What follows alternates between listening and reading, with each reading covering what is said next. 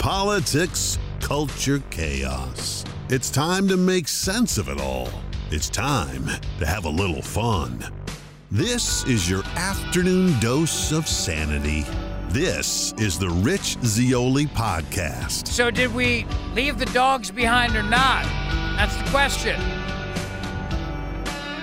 Did we leave the dogs behind or not, our service dogs? The Pentagon denies it, but do you believe anything the Pentagon says? Oh, also, breaking news. President Biden just gave remarks in the Oval Office and did not take questions. I know you're shocked. You're as surprised as I am. I know. We're all shocked by that. Good afternoon. Welcome to the Afternoon Podcast. Great to have you with us today, with me today. Thank you for hanging out. I appreciate it. Really do. We're getting, amazing downloads, reviews, ratings. Thank you. Look, here's the deal. The Pentagon did a press conference a short time ago. They only took 3 questions from their buddies at the in clubs of the media, the in clubs. And they didn't take Jennifer Griffin's question from Fox News. And she had a really good question to ask, and they didn't take it. The fact is that the Pentagon knows what an absolute disaster that this withdrawal was. And we know this. They know this, too. Everybody knows this. And they don't want to take a lot of questions on it because we left a lot of people behind. It's now coming clear the kind of people we left behind. The United States government left behind its own journalists in Afghanistan. Its own journalists left behind. Thousands of people we left behind in Afghanistan. A moral disaster, as the Washington Post put it, a moral disaster. We left behind students and teachers at the University of Afghanistan, which was something we created to try to bring that country into the modern world. And the Taliban hates it because it's education, and they want to be in the 7th century. We left behind journalists. We left behind so many Afghan refugees. Thousands. Of the 120,000 people the Biden administration says were evacuated from Afghanistan, only about 8,500 were Afghans who helped us in the war, which means tens of thousands of Afghans got left behind, which is disgraceful. Disgraceful. And yet you have Ron Klain, the White House Chief of Staff today, saying that this withdrawal, leaving behind so many people that are now going to be targets of the Taliban, went as well as it could possibly be managed. It was as good as it could be, as good as it can get. We are really grading on a curve here with these people, let me tell you. It's easy to second guess, but let's just be clear. America was in this war for 20 years, and I think any effort to unwind that, any effort to bring our troops out, any effort to end our military presence in Afghanistan was going to be filled with heartbreaking scenes and difficulties. And I think the Biden administration has managed that as well as it could be managed under the circumstances we were placed in. Under the circumstances we were placed in. What were the circumstances, knucklehead? What were the circumstances? You let the military go before the civilians, before our Afghan partners, before we evacuated the civilians who were there. You did that. So, what were the circumstances other than the circumstances that you created for yourself? That you created because of your utter incompetence. So the Pentagon has a briefing today. Now, the question, of course, is what kind of questions did they take? This administration is the least transparent administration in history. Everybody said Trump was a dictator, hates the First Amendment, hates the media, going to put journalists in internment camps. Remember that? Jim Acosta penning his dumb book that no one read from journalist internment camp on the south lawn of the White House. Remember that? Donald Trump was going to, on day one, suspend the First Amendment, round up journalists, put them in a bus, and take them to, I don't know where, Mar-a-Lago? I'm not quite, they never actually said, but Trump, you could not get the guy to shut up when it came to a press conference. He would go out there and talk for hours, every day. He would do interviews every day. He'd go out there and speak. He'd just walk into the White House press briefing room. You could not get the guy to stop talking to the press. This administration, the president comes out, gives a speech, turns his back, gives you the old back. Hey, America, how's my back? Any dandruff on there? Walks away. Does this all the time. Pentagon has a briefing today. They take 3 questions. 3. And they don't take Jennifer Griffin's question from Fox News, of course. They take the New York Times. They take the Washington Post. Not hers. Why would they, right? This is a very important point that she made, though, a short time ago, and I think it's worth hearing about the kinds of things that they didn't talk about. Well, Sandra, it was very frustrating sitting in that briefing because the decision was taken to have the Defense Secretary and Chairman of the Joint Chiefs take just 3 questions. And my question at the end was, how can you assure the American people, given the threat that ISIS-K and al-Qaeda pose and the fact that they still remain in Afghanistan, how can you assure Americans that U.S. troops won't have to go back into Afghanistan? Remember, Defense Secretary Austin was the commander who oversaw the withdrawal from Iraq in 2011, and when ISIS grew over those 3 years, U.S. troops were sent back after 3 years. So that's a very fair question, and the fact that they didn't take very many questions is an admission that they know that there are a lot of very, very difficult questions right now that they don't really want to answer. The long statements at the beginning were very heartfelt, emotional, searing, an admission that nobody feels good about how the last 20 years of war in Afghanistan have gone. That is a strong admission from the top leaders here at the Pentagon. But they also said that they will spend time looking at the tactical mistakes made, and strategic mistakes made over the last 20 years. All of those mistakes were not just made in the last few months, but a very sober and somber briefing, but not a lot of answers to our questions because and that's the thing. Somber and sober, but not a lot of answers to questions. And then the part comes in the briefing where they're asked the question about their besties, the Taliban. And will they work with the Taliban now to get ISIS-K? Now remember something. Biden says his hands were tied, and he had to do what he did because of this May 1st agreement and the onslaught of the Taliban that was happening. Now, the Taliban are the very same people that you have to go see if you want to ride out of Afghanistan. You want to get out of Afghanistan? You got to go find your friendly neighborhood Taliban guy who'll get you to the airport, apparently, and get you out of there. It's a bunch of BS, but we're supposed to believe that. That's what the White House told us. Oh, no, the Taliban, they're going to get everybody out. They told us.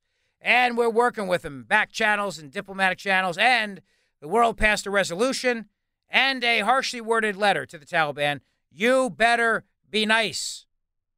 That's true. The UN Security Council, with, of course, Russia and China abstaining, passed a resolution calling on the Taliban to be nice. Don't you be mean, Taliban.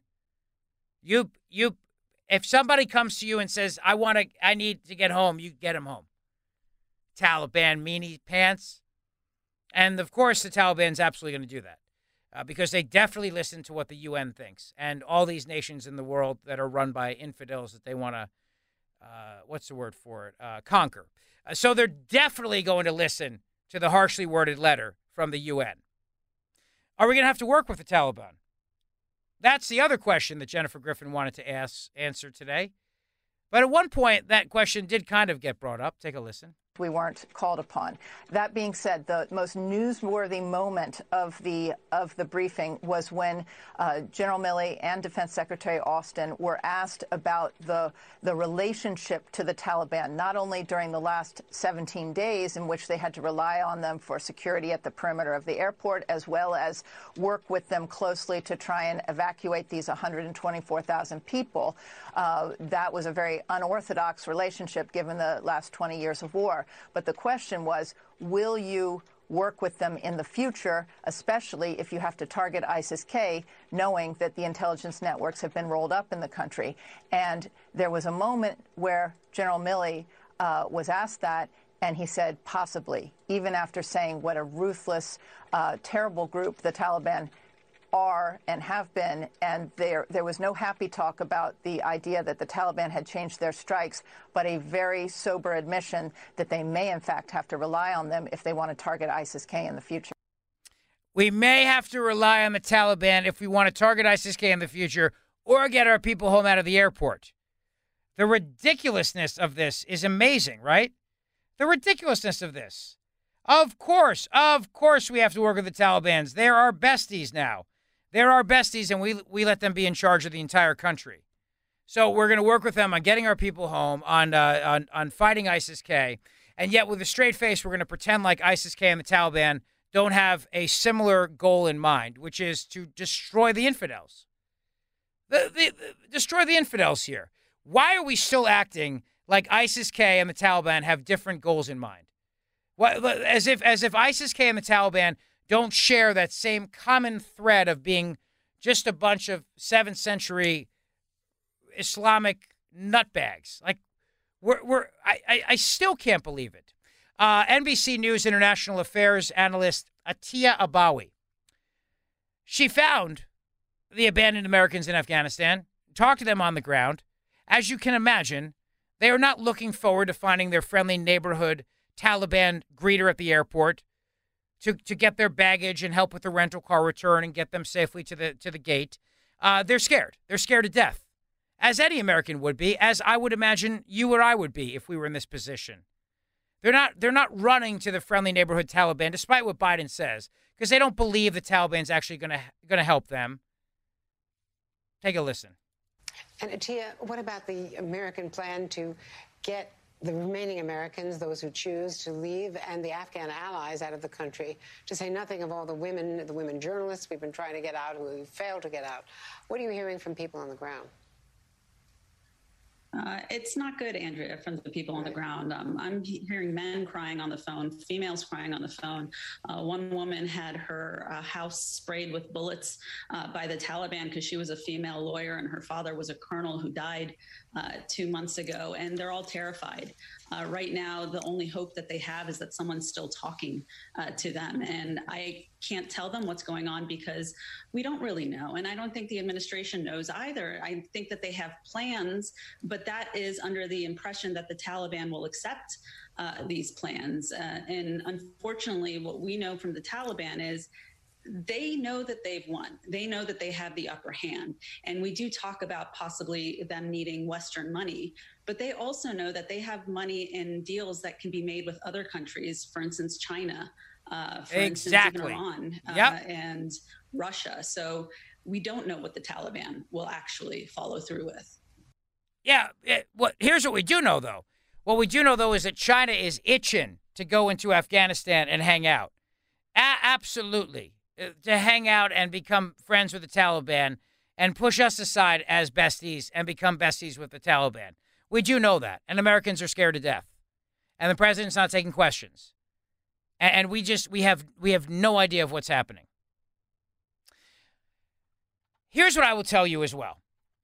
Today was a big day for pro-lifers everywhere. A Texas law prohibiting most abortions after about 6 weeks of pregnancy went into effect today after the United States Supreme Court did not block it, which is now being described by liberals as the most restrictive abortion law in the nation and the end of time as we know it. Now, you and I have heard for the last several months now, you should be forced to get vaccinated. And ironically enough, I've been saying, as many of us have been saying, but what about the whole my body, my choice thing? My body, my choice. Remember that? My body, my choice. What if I don't want to get vaccinated? You can't force me to get vaccinated. It's my body, my choice. But then they kept saying things like, well, no, it's not your choice. For the greater good, you need to do this for the greater good.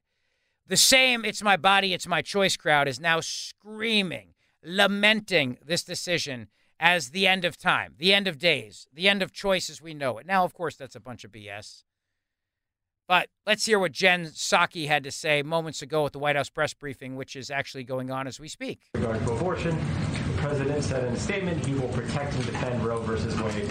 How does the administration plan to do that? Well, we put out a statement from the president this morning, but let me just reiterate some of the key points, and I will, of course, answer your question. As the president said this morning, its extreme Texas law blatantly violates the constitutional right established under Roe v. Wade and upheld as precedent for nearly half a century. It will significantly impair women's access to the health care they need, particularly for communities of color and individuals with low incomes. It also deputizes private citizens to bring lawsuits against anyone who they believe has helped another person get an abortion, which might even include family members, healthcare workers, front desk staff at a healthcare clinic, or strangers with no connection to the individuals. This further isolates individuals who are facing this tough choice. And I would note, for those of you who didn't see, people who report, who for these private citizens could get up to $10,000 for reporting somebody who's seeking an abortion. So our focus and the president's focus is to reiterate our deep commitment to the constitutional right, of course, established by Roe v. Wade nearly 5 decades ago, and to continue to call for the codification of Roe, something that the president talked about on the campaign trail, the vice president talked about on the campaign trail, and this highlights even further the need to move forward on that effort. Yeah, you see, very upset. One on COVID in Afghanistan. Very upset by the whole idea that after 6 weeks, you can't kill a baby anymore. They're very upset by this. You've got to get your killing in the first 6 weeks, and then after that, you can't do it anymore. And that to them is just, my God, how. So at least now we're hearing the return of my body, my choice, because I've missed that phrase. I've missed it. I, for one, have missed that phrase. As all these people have said, you should not have a right to walk around as an unvaccinated American. Now, myself, I'm vaccinated, but I believe it should be a choice because it's my body and it's my choice. And they believe that you should not be allowed to go into a deli and order a cheesesteak without getting a vaccine, but that you should absolutely be able to have an abortion after 6 weeks. And so that's the thing, which I think is amazing. The utter hypocrisy of all of this when it comes to the idea of the government forcing anything when it comes to your body, your choice. And what you're going to hear now going forward is you're going to hear a lot of people say, oh, it's different, it's different. If you're not vaccinated, you can kill me.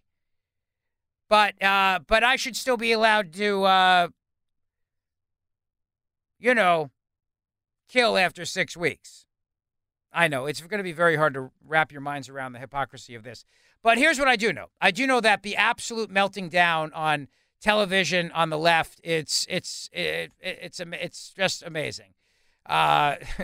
Listen to how CNN put it here. Here we go. Ready? Take a listen to this. The Supreme Court, by not saying anything, has spoken volumes about the status of Roe v. Wade and the security of it. We know that the court has, 3 justices that were appointed by Donald Trump, and we know Donald Trump made it very clear when he was campaigning that he wanted to appoint justices that were hostile to Roe v. Wade and that would overturn Roe v. Wade. And we have to remember, it's not just this Texas case. There is a Mississippi case that involves a 15-week ban, abortion ban. And that case is also slated to be taken up by the Supreme Court. I think Roe v. Wade is in jeopardy. I think women around this country need to understand that today is a huge wake-up call for us to talk to our senators, talk to our, Congress people, talk to the President of the United States, because at this moment, it is not clear to me that women will be able to continue to make reproductive, choices about their bodies, because men, primarily men, but legislators like those in Texas and other states have decided that they know better as it relates to what women should be able to do with respect to their body. And as Laura said, the hypocrisy is just nauseating. Can't, wear a mask, but you can decide that a woman can't make choices about her body. This is a wake-up call for women and men all over this country. Isn't me not wearing a mask a choice? The Supreme Court, by not saying anything, has spoken volumes about the... By the way, isn't me not wearing a mask a choice, but you're trying to force me to wear a mask? I don't understand that. I really don't. They go, well, but you could hurt somebody else. Yeah, but that's exactly what abortion does. It hurts somebody else called a baby? I'm not sure. Anyway, also Jeffrey Toobin attacking this as well. Remember something, Roe v. Wade is a terrible case, no matter how you feel about the abortion issue. You're pro-life, you're pro-choice, whatever. Roe v. Wade's terrible. The Supreme Court of the United States of America just wrote law on the bench. That's all they did. They wrote this 3-trimester thing on the bench. They created legislation. That's not how it should be. And if Roe v. Wade is overturned tomorrow, all it means is that the issue goes back to the states. That's all it means. So in blue Jersey and blue Pennsylvania, with the governor at least now, with the blue states, it'll be legal, and it might be illegal in the red states, but then it might be legal in the red counties. Who knows? Or legal in the blue counties. Who knows? But the point is that it really should not be a federal issue anyway. And that's all that people have been saying when it comes to that horrible Supreme Court decision. It was a terrible case. You really can't justify Roe v. Wade on the grounds of good jurisprudence, considering that the Supreme Court just wrote law. That's what they did. They created this 3-trimester theory, And the science has changed since that ruling was made in the early 1970s. And the same party of science, listening to the science, has to realize that the science from then is different than the science now. We now have the ability to save babies in the earliest days of pregnancy now. Miracles that can happen now that could never have happened in the 1970s given medical technology. You've got babies being saved at 21 weeks, 20 weeks. I mean, amazing miracles taking place nowadays. And it's only going to get better. That's the beautiful thing. The science is only going to get better. And yet they refuse to suggest the science could change. From when that decision was written in 1972, whatever it was, that the science then is the same science now. And that's settled science. And every other aspect of science changes except for that science. The science that the justices on the Supreme Court relied on to write their trimester theory, their 3-trimester theory of law, is the same science that now in the year 2021. And of course, no logical person can think that. And it also shows the absolute hypocrisy of the left. They wouldn't, if you turned around and you said to them, hey, here's a paper from 1972 on climate change, back when you were all screaming about how the Earth's going to enter another ice age, they'd go, shut up, the science has changed. Ah! But you hold up that court case, Roe v. Wade, and they go, nah, science is the same. Nothing's changed. That decision should still stand despite any advances in saving babies' lives. Jeffrey Toobin rose to the occasion today to speak. No. Zipped up and showed up for CNN today, that guy. I tell you, it's amazing to me how some people are able to survive things and even just show their face again. Because if it were me and I was treating my body like an amusement park on Zoom and I got caught, you'd never see me again. You never would see me again. I'd be gone. You know what it would be? Like a trail of dust behind me, like a cartoon character, like the Roadrunner. And you go, where's Zioli? You'd never hear from me again. I'd be probably in Alaska with Dexter, with a hat on, chopping wood, and they'd be like, what happened to that guy? And people might whisper, he used to be a big radio host in Philadelphia, but he got caught tubing, and then he fled because his whole thing was you'd never see him again if anybody caught him tubing it. Tubing it. Is it tubing it or just tubing it? I think it's just tubing it. The guy pulled the tubing. Anyway, Toobin rose to the occasion today and proclaimed the following. Worst lawyer in America, by the way, this guy. Worst lawyer in America. Well, I don't think anyone knows exactly how it will work, but what we do know is why the law was structured that way. Yeah, tell me. The reason why it was structured that way is that when other states have imposed restrictions on abortion, they have done it by the state. The state has said, you abortion clinic cannot perform an abortion at such and such a time. And the state will punish you, will shut you down, will fine you if you do.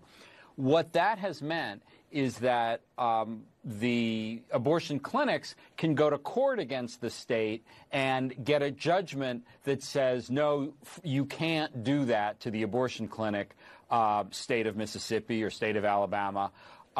And that's how those laws have worked. And that's how the court challenges have worked. What this law has done is that it has created a legal problem for the plaintiffs, for the abortion clinics. Who do they sue? How do they try to stop this law? Because there is no identifiable enforcer yet, because the bounty hunters have not come forward. So it's entirely designed to get around the law. Well, it's entirely designed so that the courts will not be able to challenge it, and it has worked to perfection so far because there has not been what's called a ripe case, a case that is able to be addressed by the courts before the law went into effect. So here we are on September 1st, the first day since 1973, when a state has been able to ban abortion. 1973 is the year of Roe v. Wade, and the Supreme Court has said nothing. They have allowed the second most famous opinion of the last 100 years, after Brown v. Board of Education, to essentially be violated, be overrun, but they haven't even said a word about it, which strikes me as a real blow against the Supreme Court's institutional reputation, aside from the issue of whether this law is right or wrong. And listen, as somebody who knows what it's like to get a blow against your reputation, he probably knows what he's talking about. I, on the other hand, disagree with him. I think that the reality of the situation is that if you make the argument that science has changed, you then have a legitimate pathway to challenge Roe v. Wade. And that would always be my argument on it. That would always be my argument on the issue. By the way, I should mention to you, New York Post, Taliban throws victory parade with U.S. military equipment. Oh, these images. Wow. These images of the Taliban going down the streets with our stuff, our tanks, our Humvees, and waving their flags. These savages. I can't believe these people even know how to drive. They're so medieval, so backwards, right? I mean, that's how I feel about it. Such a damn shame. Jen Snarks just said today regarding military bases and Afghan refugees. Are you a little bit worried about the screening process, considering the bang-up job they did getting everybody out of Afghanistan? Do you think the same idiots who could not actually vet people properly to get them out of Afghanistan, meaning we left so many people behind, the same people that had a terrible organized withdrawal, do you trust those same people to be able to vet everybody in the United States and make sure that they're not, I don't know, terrorists? Oh, by the way, there's a teacher now wants her kids to call them extremists, not terrorists. Extremists. Like Republicans, because that's how they view Republicans as well, as extremists. No, the people that hit the Capitol on January 6th, they're terrorists. The Taliban, they're extremists. That's how the mind of a liberal works here. Jen Psaki telling Ed O'Keefe about the ability now for the vetting of these thousands and thousands, up to 50,000 refugees. A few colleagues of mine have determined that there's roughly 17,000 Afghan refugees to military installations in 5 states here as of Tuesday, while another 40,000 remain at bases overseas.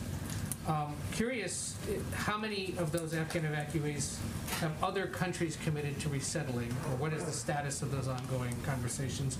And will the U.S. resettle, or otherwise, will the U.S. resettle all of those 40,000 here in the United States? Well, not to refute the reporting of your colleagues, but just to note, the Secretary of Defense just confirmed it's about 20,000 who have come into the United States at a briefing earlier this afternoon. There is capacity, and we're working towards capacity at our military bases for up to 50,000. And again, this is not a place where people would live. This is a place where people would go. They would receive medical care and assistance and get connected with refugee resettlement organizations that play a vital role as refugees come to our country from wherever they come around the world. We are also working with third countries on what their capacities are. I can't give you an exact breakdown now. It's a very important question, but that's exactly what our Department of Homeland Security, what our diplomatic team will be working through in the coming days, and I'm certain they will be providing updates as we have that established. You've talked about this a little bit, others have as well, but there are, of course, concerns among lawmakers, experts who've tracked this, who say in previous arrivals of large numbers of refugees from different parts of the world, inevitably there may be a small handful who are eventually deemed a security risk of some kind. What reassurances can you make about none the screening whatsoever process? And none. We have no reassurances. That somebody like that doesn't make his or her way here. I can absolutely assure you that no one is coming into the United States of America who has not been through a thorough screening and background check process. There are many individuals, as you noted, no who one's have not coming been in through that process. Wait. No one's coming into the United States without a thorough screening process, except, I don't know, the southern border, for example. But let's stick to the Afghan refugees for a moment. Do you believe this? I'm asking you. Do you buy this idea that no one is coming into this country without a thorough vetting and screening process, considering that we couldn't properly screen people with special immigrant visas to get them on flights out of Afghanistan? But we're going to believe now that every single person coming out of Afghanistan now screened and vetted. Process. And there are many individuals, as you noted, who have not been through that process, and they have gone to lily pad countries as that process has been completed. It doesn't mean that that's because there's a flag. It means they have not completed their paperwork, and we were working to save tens of thousands of people. Hence, we evacuated them to these third countries. Yeah, I don't know. Call me cynical to think after the bang-up job this government's done with everything regarding Afghanistan, leaving its own journalists behind in Afghanistan, that I'm going to trust them to do the vetting of the people that are coming here who were just palling around with the Taliban 15 minutes ago. Now that all U.S. troop withdrawal from Afghanistan is complete, many stories of heroic efforts to save Americans and Afghan allies are pouring out, each describing one facet of the chaos and dysfunction that plagued the effort to evacuate all those in Kabul who had placed their trust in the United States. Among the most tragic examples is the story of how the Biden administration left behind more than 100 government-sponsored journalists plus their families after putting them through 3 weeks of hell. Putting them through 3 weeks of hell. Those journalists and staffers had every connection a group of potential evacuees could wish for, and their expectations were corresponding high. The U.S. government moved heaven and earth to get Afghan journalists from private U.S. news organizations to safety. The organizations include the American University of Afghanistan, the U.S. Agency for International Development, the National Endowment for Democracy, the Humane Society, and several other civil society organizations that are now facing the worst-case scenario for their people, as these groups scramble to save their staffers over the last 3 weeks. And in some cases, some of these journalists and their families made several independent trips to the airport after spending long days and nights waiting just outside the gates, but never managed to get inside. And now they're stranded. You would have expected that the United States government, which helped create the space for journalism and civil society in Afghanistan over the last 20 years, would have tried to do more over the last several weeks to assist journalists who made a decision that it was best for them to leave the country. But they consistently failed to do that. Their initial optimism was rooted in what they claimed were assurances that these U.S. government employees and contractors will be taken care of. Yeah, we'll take care of you. We got you. Don't worry about it. We got your back. We got you. Now, some of these groups made bold gamuts to get their people out. They secured seats for their people on Czech airliners departing out of Kabul, but they were turned away at the airport's gates and the planes left without them. Groups work with the State Department to charter 3 planes and bring the people to Spain, but before the planes could land in Kabul, the Islamic State attacked the airport and the Pentagon canceled all further scheduled chartered flights. So you remember the administration is still guilt-shaming everybody who didn't get out, but there were a lot of reasons, real logistical reasons why people could not get out.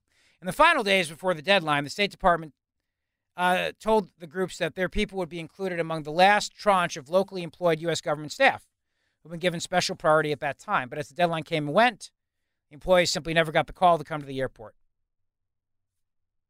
They were up until the very last minute the highest priority, but the clock just ran out. There you go. Clock just ran out. Our own people. Our own people. Which is absolutely amazing that this would be a thing that could happen.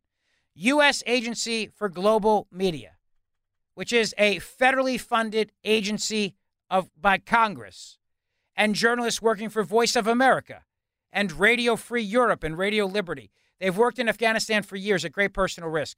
The Taliban has killed 4 of their journalists since 2016 through suicide bomb attacks, and the journalists routinely receive death threats via the Taliban. And now they're stuck. We left them behind in Afghanistan. Left them behind. But I'm sure that now these journalists who've had targets on their back the entire time, just again, walk up to your friendly neighborhood Taliban in the bright yellow vests at the airport and say, hi, can I come home? Can I come with you? Hey, good looking. Can I come with you? It is absolutely such a heartbreaking moment that we've left people behind. And they tried to get out. They tried to get out, and they couldn't because of all kinds of logistical hurdles. But at the heart of it, the main logistical hurdle being the Taliban was the ones in charge of the checkpoints. That is the main hurdle. And more than 120,000 people of all nationalities were evacuated from the Kabul airport as U.S. military withdrew, but only 8,500 of those were Afghans. A small percentage of the tens of thousands of Afghans who worked for the U.S. government or U.S. organizations and applied for special U.S. visas. An even smaller percentage of Afghans eligible to apply. We ditched so many people. We just left them behind. And you know what that means to me? You know what that tells me? That the world is not going to work with us. The world is going to look at this and think that you can't trust the Americans. And that's exactly the kind of propaganda that China's putting out. China is mocking us on state-run media to Taiwan. They're mocking us to people, and Russia's doing the same thing. But China, particularly to Taiwan, is rubbing it in their nose and going, you see, don't you, listen, don't trust the Americans. Joining us now to discuss is Democratic Congressman Jason Crow of Colorado. This is, he is a former CNN Army Ranger who served 2 tours in Afghanistan and is a key member on both the House Intelligence and Armed Services Committee.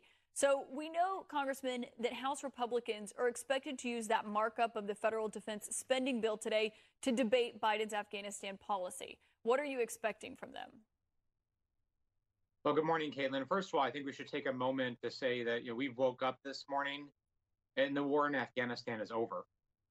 After 20 years and countless lives, hundreds of thousands of Americans served, we wake up this morning and the war in Afghanistan is over. And that is an astonishing accomplishment by the president.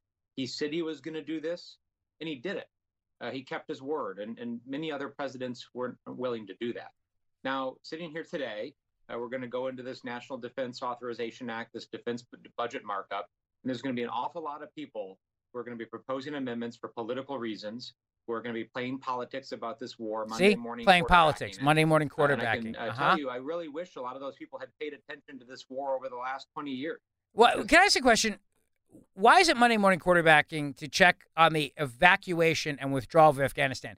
This guy's playing the same game that all the other Democrats are playing right now at Biden's direction. This is the spin. Well, what did you not want the war to end?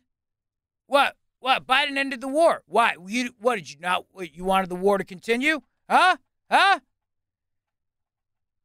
You see, no, we didn't want the war to continue. The war wasn't continuing, by the way. The Civil War part of this stopped years ago. This was a mission right now. A counterterrorism mission is what it was. That's what it was. There's just more lies coming out of these people. But now, any Republican who wants to question this, any American who wants to question just what an absolute disaster the withdrawal of Afghanistan was, playing politics, according to this Democrat congressman from Colorado, Jason Crow. Had a lot of these politicians done that, maybe we wouldn't be sitting here 20 years later having spent $2 trillion, 2,400 making it all about the war. Lives. So making it all about the war. I think we have to be very careful about folks who have nothing about the withdrawal, right? Who haven't for many years. Yeah, I remember a lot of those Republicans being very quiet when former President Trump was inviting the Taliban to Camp David to negotiate. No, they weren't. We should notice. No, they weren't. They told them not to bring the Taliban to the White House, actually. Speech yesterday talking about this, very defiant and defending his withdrawal overall. But he also called the exit a, quote, extraordinary success. Yeah, because he's delusional. Well, several things can be true here. I mean, there are American people I know are sophisticated enough to understand that we can look at the fact that we airlifted 124,000. Oh, this guy. You know what? Shut up. I can't even listen to this hack. He does say the following, though. He goes, we're going to have to rely on the Taliban to some extent to allow safe passage for those American citizens to get to the airport, to get to the border, to get out of the country. So he thinks that the Taliban is going to help all those Americans left behind. Right. He's another delusional Democrat here. Jen Psaki asked the question. President Biden, as I told you this morning on the show, had a conversation with the president of Afghanistan July 23rd. And in that call, he asked the president of Afghanistan to please change the perception that Afghanistan was falling to the Taliban. But the president of Afghanistan said, well, in order for me to do that, I need an air force. I need you to provide air cover. We did not do that. He said, Mr. President, the Taliban is backed by Pakistan, and they are marching here, and they've got a big army, and they've got terrorists, and they've got the whole thing, all led by Pakistan, calling the shots at military command. I need air cover. President Biden said to the president of Afghanistan, I need you to change the perception of things. As if it was a matter of perception. The president of Afghanistan was making the point, it's not perception that the Taliban is coming. So this transcript leaked, and Jen Psaki was asked about it a few moments ago at the White House press briefing. Let's see what she says. I'm sure she gives a very thorough answer on it. I just want to put a pin in that report. Was the president in any way pushing a false narrative in that call with the Afghan president? think it's pretty clear. Again, I'm not going to go into details of a private conversation, but what we saw over the course of the last few months is a collapse in leadership. And that was happening even before Ghani left the country. What the president has conveyed repeatedly, privately, and publicly is you need to stand up and lead your country. And that's something he said at a press conference in July in public forum as well. Yeah, so we're not going to get into the details of a private conversation where the president told the president, hey, listen, come on. You know what I mean? Stop. We're not going to discuss that. Why would we discuss that? That would be something that would show us that we were even more incompetent than you could possibly imagine. All right, now I know what you're thinking. Since the Taliban are our besties and we got to rely on, Americans have to rely on them to get home to the airport, your friendly neighborhood Taliban greeter and all that, when will we recognize them as the government of Afghanistan? Well, White House Chief of Staff Ron Klain weighed in on that a short time ago. Take a listen. Ron, will the United States be recognizing the Taliban as the government of Afghanistan anytime soon? I don't think anytime soon. I don't know if we will ever recognize their government. What we know is Why not? that the Taliban says they're going to form a government. We'll see what that looks like. We'll see what kind of credentials they present. More importantly, we'll see what their conduct is. Do they honor their commitments to allow freedom of travel? Do they recognize climate rights? change as an issue? Recognizing, do they have mask mandates and vaccine requirements and vaccine passports? Those are some of the things they're going to be looking for. Really, if the Taliban does not take climate change seriously, then we're going to have a problem.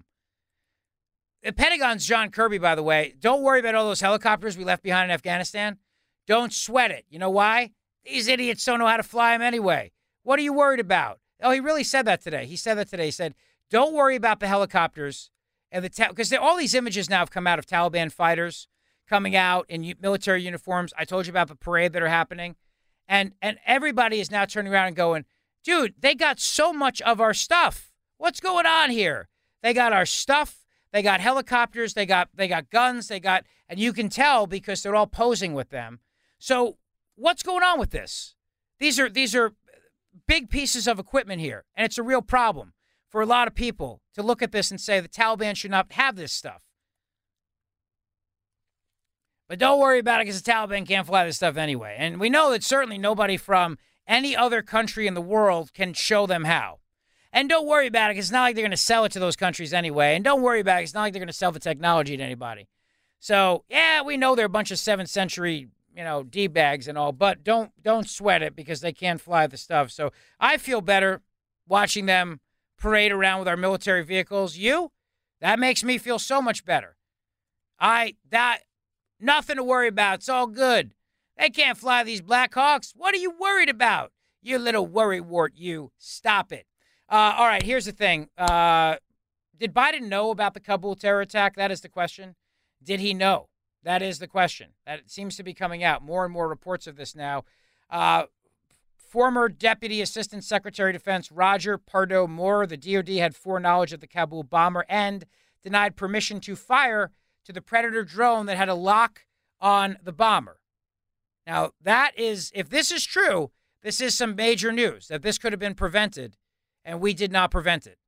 If this is true, and again, I can't verify the authenticity of this. I don't know.